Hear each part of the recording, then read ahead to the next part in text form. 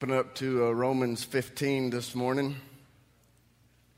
As you're turning there, I want to share something with you that I'd said to the early service this morning. In the first service, when Danny was praying for the offering, he was just thanking the Lord for the freedoms that we enjoy in this country and that we get to celebrate this weekend, and started thinking about all the changes and the way things are going in our country and in the world right now, and how it's could be possible that we don't have those freedoms forever. And the thought came to me, what if this Sunday was the last Sunday that we were allowed to assemble together and worship the Lord and preach from the gospel without any consequences of that. Let's say they came out and said, from now on we are outlawing any religious assembly, any preaching hate speech from the Bible, and churches are shut down from now on. And we knew that, and this was our last Sunday to be at church together. How would it be different? And I started thinking, what if this was the last sermon I had to preach this Sunday? Am I going to be satisfied with that?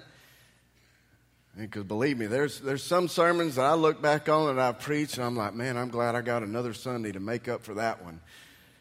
And so I was thinking, I need to approach every Sunday as if this is my last chance to get to preach the gospel. And I think we all need to approach when we come together, man, this is my last Sunday to be able to do this. How am I going to finish strong? And so if there's something that you would do different being here because this was the last Sunday that you had to do it, do it. Because we may not have next Sunday. This could be the last one. You never know. We still have freedoms in this country. And we need to take advantage of that and not take it for granted, which is what I believe we have done for a long time. The Church of the United States, instead of taking advantage of our freedom, we've taken them for granted. So let's not do that anymore. Let's let this be a different 4th of July, where we're taking advantage of the freedoms that we do have to proclaim truth and to tell people about Jesus. So, let's move on. Romans chapter 15. We're going to pick up where we left off last week. So today we're going to start with verse 7. So let's all stand together and receive God's word today. Paul says, therefore accept one another, just as Christ also accepted us to the glory of God. For I say that Christ has become a servant to the circumcision on behalf of the truth of God, to confirm the promises given to the fathers, and for the Gentiles to glorify God for his mercy. As it is written, therefore I will give praise to you among the Gentiles, and I will sing to your name. Again he says, rejoice, O Gentiles, with his people. And again, praise the Lord, all you Gentiles, and let all the peoples praise him. Again Isaiah says, there shall come the root of Jesse, and he who arises to rule over the Gentiles. In him shall the Gentiles hope. Now may the God of hope fill you with all joy and peace in believing, so that you will abound in hope by the power of the Holy Spirit. Let's pray. God, I thank you so much for your word, the truth that you give us today to look at. God, I pray that you would let those truths take hold deep down in our hearts, God. And Lord, I pray that we would just approach this day together, this time together, as the last time we have it together, Lord. How would that be different? God, we thank you for the freedoms that we do have. We thank you that we can assemble in this place this morning without fear of somebody coming in here and shutting us down or arresting us. God, I thank you that I have the freedom to proclaim truth without being persecuted for it. And so, God, I pray that you would use all this that we have for your glory this morning and for life change to take place. In Jesus' name we pray. Amen.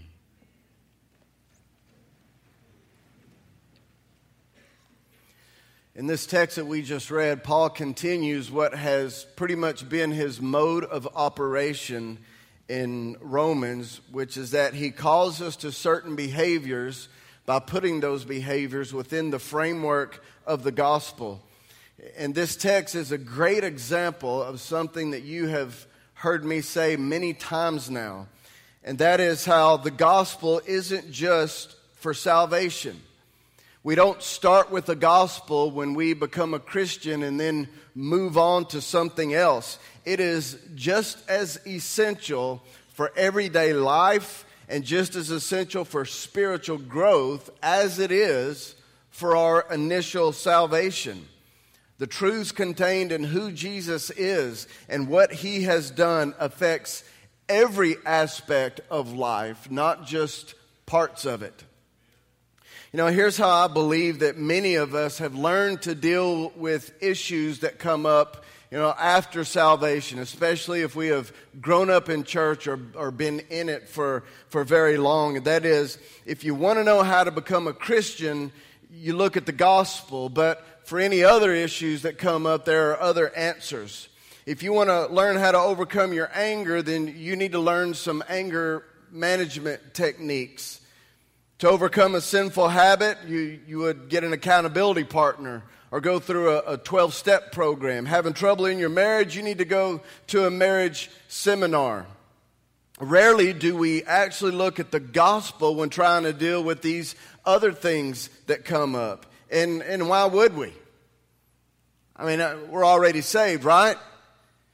And so we start thinking, I don't need salvation, I need my marriage fixed. I don't need salvation, I need to kick this habit. Or at least that's kind of the way that we tend to think that way. And there's nothing wrong at all with some of the things that I mentioned, like anger management techniques and programs and accountability partners and all that, as long as those things are being used as a supplement to the gospel and not completely in place of it.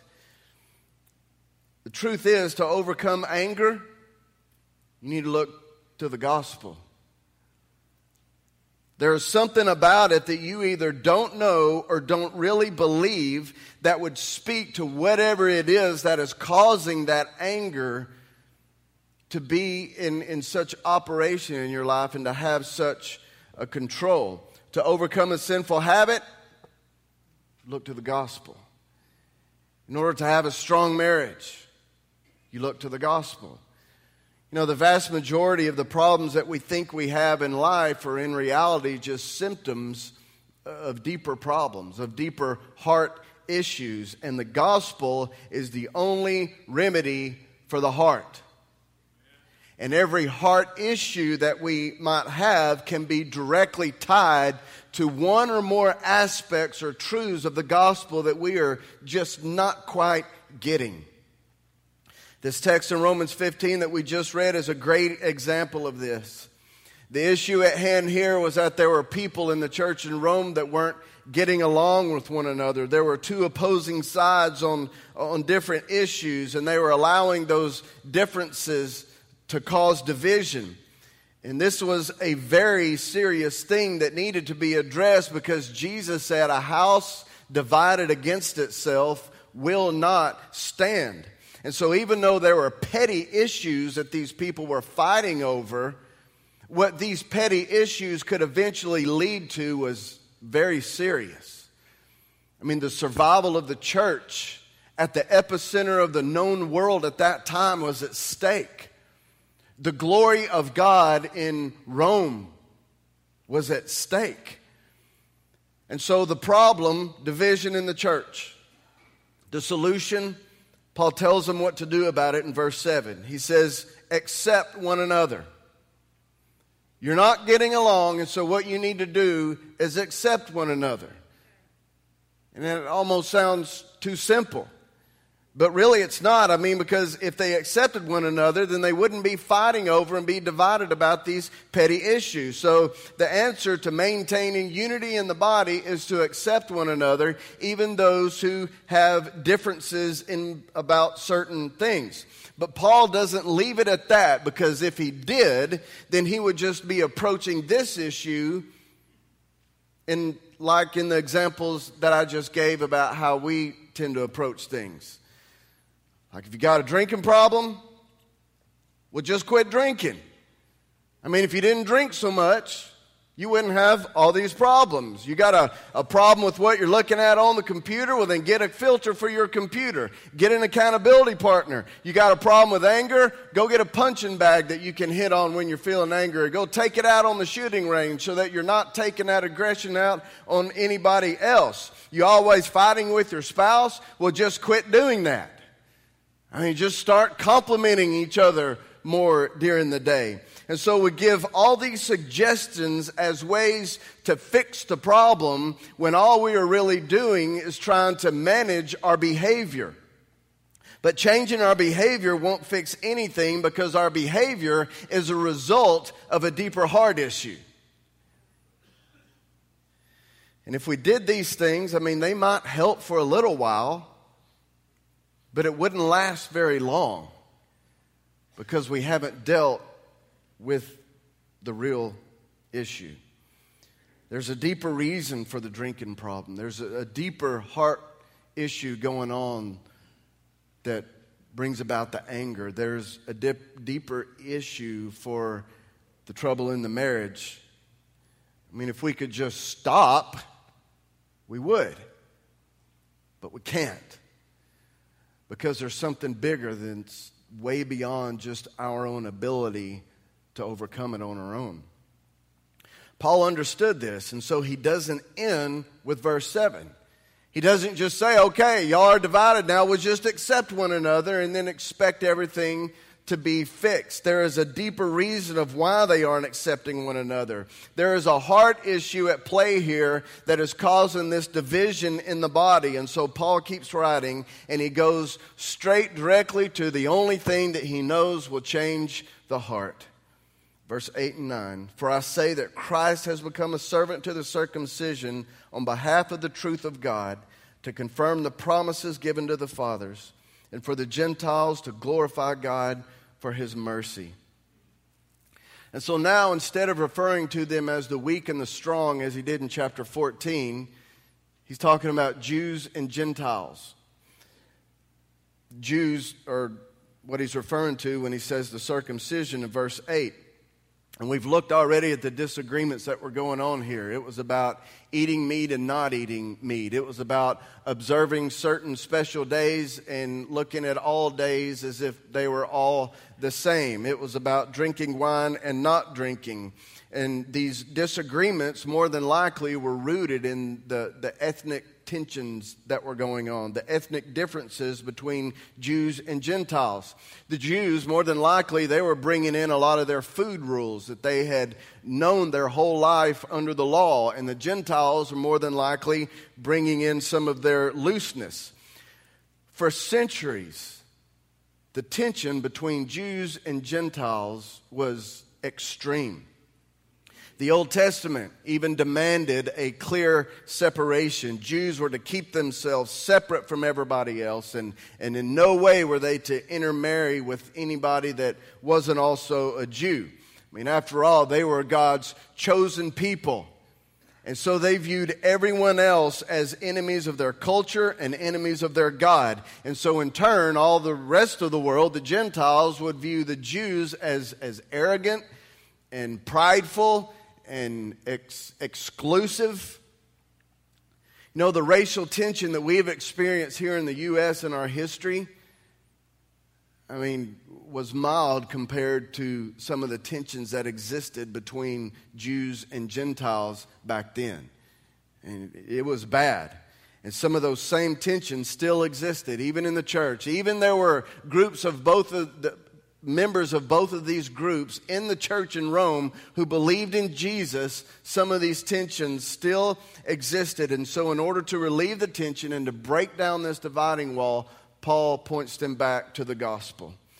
First, he says that Christ has become a servant to the circumcision, a servant to the Jews. How did Jesus serve the Jews? By paying their ransom so that they could be saved from the wrath of God. And then at the end of the verse, he says that Jesus did that to confirm the promises given to the fathers.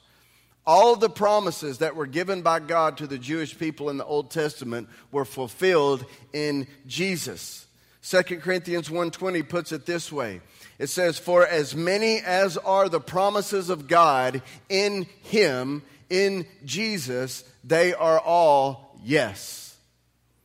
All the promises are realized in Jesus. All the promises, all the shadows and symbolism, all those Old Testament stories and all of the hope that was contained in and looking forward to, it was all revealed and came to be realized in the person of Jesus. He was the whole point of all of the Old Testament. Not just of the Old Testament, but Jesus was the point of all of history itself. And so in this competition in the church going on here between Jews and Gentiles as to which ones were more favored, as to which ones had the greater right to exercise their beliefs, verse 8 gives a lot of support to the Jews. Jesus came to serve you by paying your ransom, and He is the fulfillment of all the promises that were given to your forefathers. Pretty strong evidence that Jews have the upper hand here. But Paul isn't done yet. In verse 9 he says, "And for the Gentiles to glorify God for His mercy."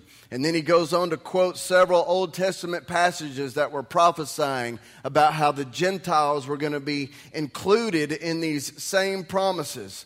All of those promises that were given to the Jews, the Gentiles were included as well.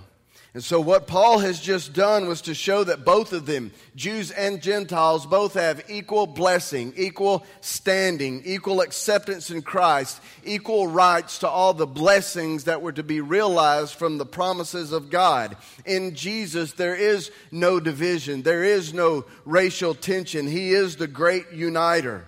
Paul is saying, hey, Jews, in spite of all of the disobedience and unfaithfulness of your people all throughout your history, Christ has accepted you. He has paid your ransom. And he's saying, hey, Gentiles, when all the Jews were ostracizing you and excluding you from God, Jesus, who is a Jew himself, He has accepted you and brought you in. So you who were rebellious, disobedient, and unfaithful, He forgave you. And you who are ostracized, rejected, and orphaned, He has accepted you and made you a part of the family. Paul just reminded them of these great truths so that they would then be so full of joy and gratitude and excitement that they couldn't help but extend that to one another and forgive and accept each other. I mean, look what Paul says in verse 13, the whole point of why he's pointing all this out. He says, "May the God of hope fill you with all joy and peace in believing." Believing what? Everything he just said, that you are forgiven and accepted and adopted in Christ. Believing that so that you will abound in hope by the power of the Holy Spirit. The spillover of their encounter with these truths of the gospel would result in the unity of the body. There were deeper heart issues that was causing them to be divided. More than likely issues like pride and insecurity. Not realizing their position that they had in Christ with God, they were competing for position in the church. And so Paul points them to the truths of the gospel that would remedy those hard issues. And there's a big lesson in this for us, especially in light of what is going on in our society and our culture today. You keep hearing this big push for things like social justice and racial equality and ethnic diversity. And all those things are good as long as they are dealt with in the context of the gospel. And everyone knows that it would be a really good thing if, in spite of all of our differences, we could all come together and get along and be unified, regardless of our race and our cultural background. But what everyone doesn't know, or at least doesn't want to acknowledge, is that there really is only one way to make that possible. There's only one way. And everything else that we try outside of this one way doesn't work. cultural sensitivity training. That doesn't work. Town hall meetings that we have in order to improve race relations, that's not going to get us there. I would say even forced integration. We've seen that doesn't even work, because just because you put two groups of people together, you're not guaranteed that they're always going to get along with one another. Am I saying that the races shouldn't be integrated? Of course not. What I'm saying is that the way that we have approached this has been all wrong, because we haven't been going to the only true thing that works, the only remedy, the only real and lasting way for people of different races, ethnicities, cultural backgrounds, social status. The only way for them to be united is in Jesus Christ. That's it. And the reason is because racism and prejudice isn't an education issue. It's a heart issue. And the gospel, Jesus, is the only remedy for the heart. Everything Paul's trying to do here and get these people to see here in the church in Rome echoed in something that he wrote to the church in Galatia. Galatians 3:26 through 28, he says this: "For you are all sons of God through faith in Christ Jesus. For all of you were baptized into Christ, have clothed yourselves with Christ. There is neither Jew nor Greek, there is neither slave nor free man, there is neither male nor female, for you are all one in Christ Jesus." I love the fact that, for a church in East Texas, ours is pretty diverse. Not near as much as I would like to see it, but we have a greater mix of races than a lot of churches, at least in this part of the country, do. And I think that's good, because it's a good sign that the gospel is alive and active in the church.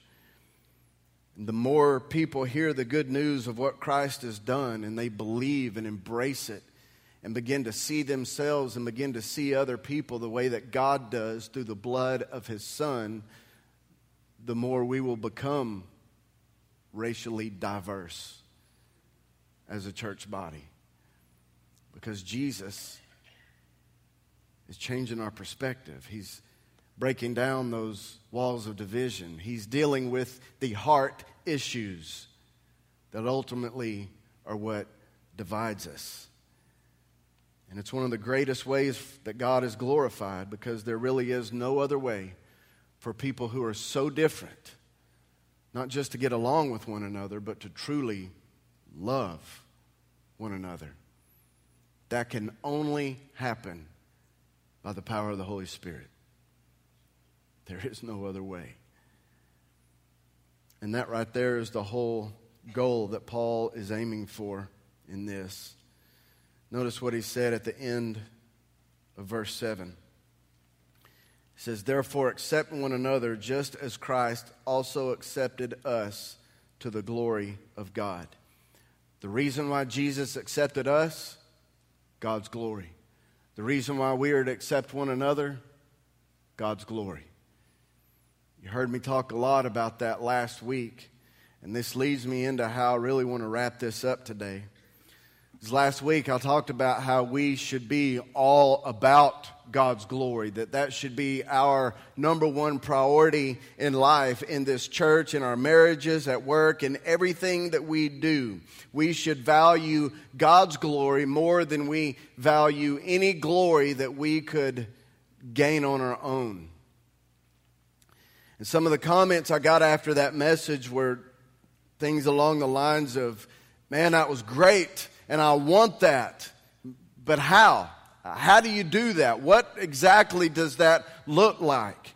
And so I want to try to flesh that out before we leave today, so that we can understand just what that means. I brought some props here to help us get a better visual of this to understand it. I've got this flashlight right here, and I've got a mirror. And when the mirror is turned towards the flashlight, and then it's turned out towards you, there's a reflection of the light. And so in essence, you can say that the mirror is glorifying the light.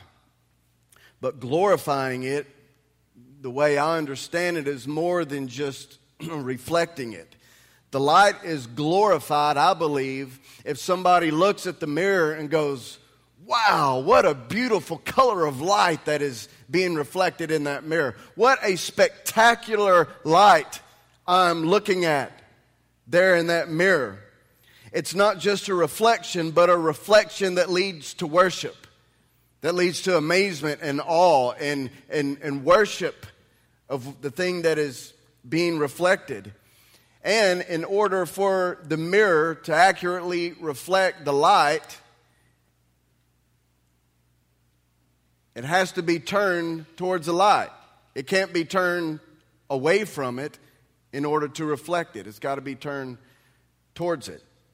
And so let's just take something as an example. Let's look at marriage to see how this works in that. How do you be about all God's glory in a marriage? Well, most people tend to view marriage as, with the purpose of marriage being terminated on each individual spouse.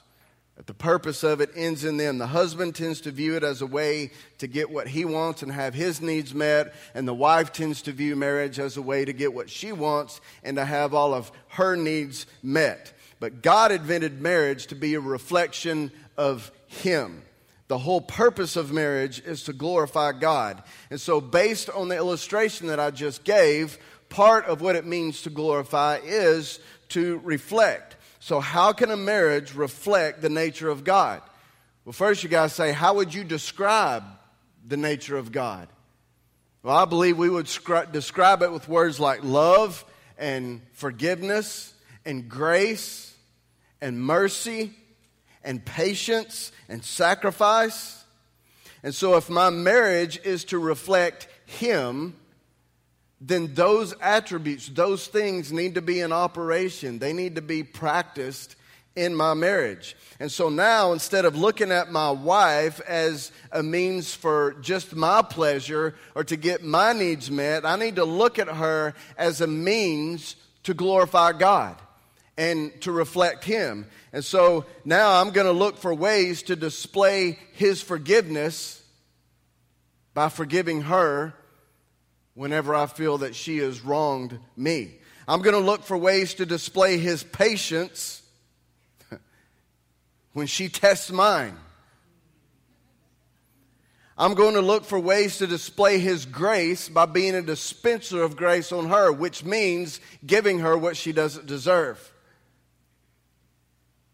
And I'm going to display His mercy by being merciful to her, which means not giving her what I think she may deserve, like a good tongue lashing or the silent treatment.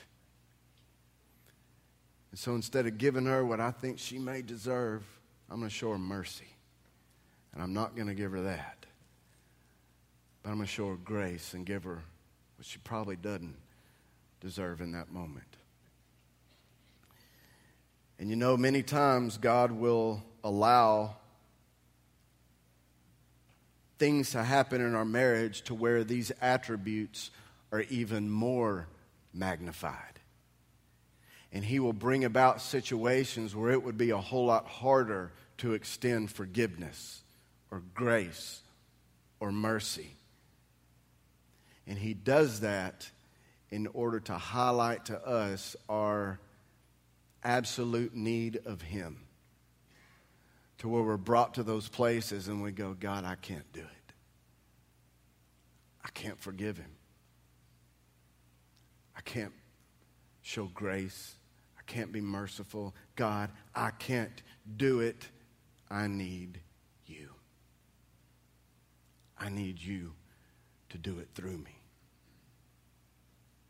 And he does, if we would submit ourselves to him. And this is how pure joy is experienced in a marriage, and how couples grow more and more in love with one another and more in love with God, by reflecting Him in a way that leads to worship.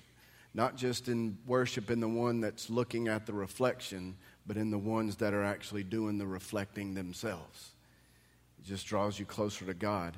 And so then you can take that same approach and apply it to any situation in life, whether it's in work or even in your recreation or the way that you interact with your church family. How can I reflect the nature of God in this situation? What can I do to show others the absolute worth of Christ above all else? But here's the deal. You won't be able to accurately reflect Him if you don't know Him. If you don't know Him. And so the key to being able to live for His glory is getting to know Him, seeing Him for who He truly is, and understanding what it is that He has done. In order to be able to glorify Him like the mirror, your life needs to be oriented towards Him. That means turning it away from whatever it has been turned towards and turning it to Him, which is the definition of repentance.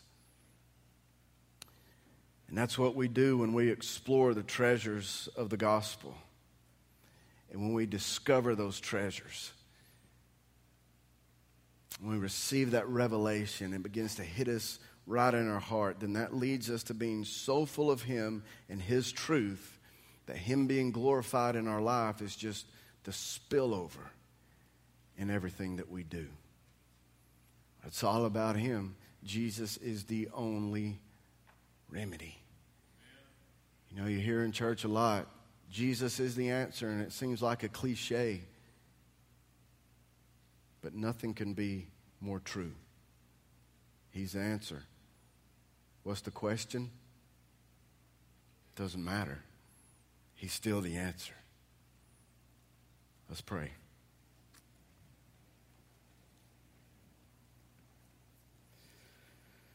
God, I thank You so much that You have not left us on our own.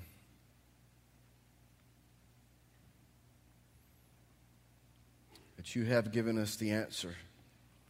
You've given us the remedy to every hurt,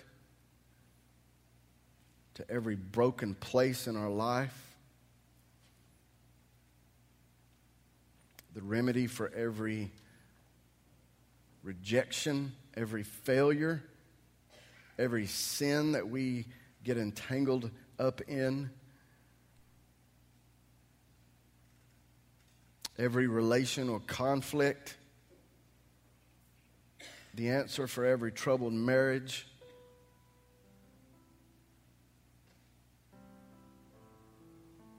Lord, we acknowledge the fact that we have grasped for every other answer and remedy that the world says this is what fixes. When the whole time the answer is standing right there in front of us. And it's only in You, King Jesus.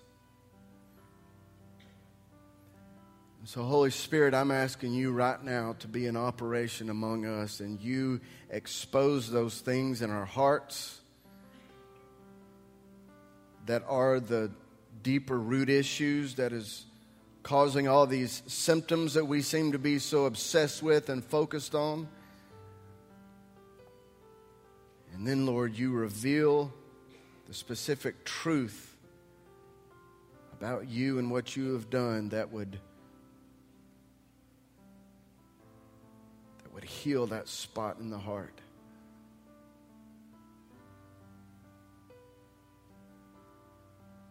Jesus, we acknowledge this morning that we need You.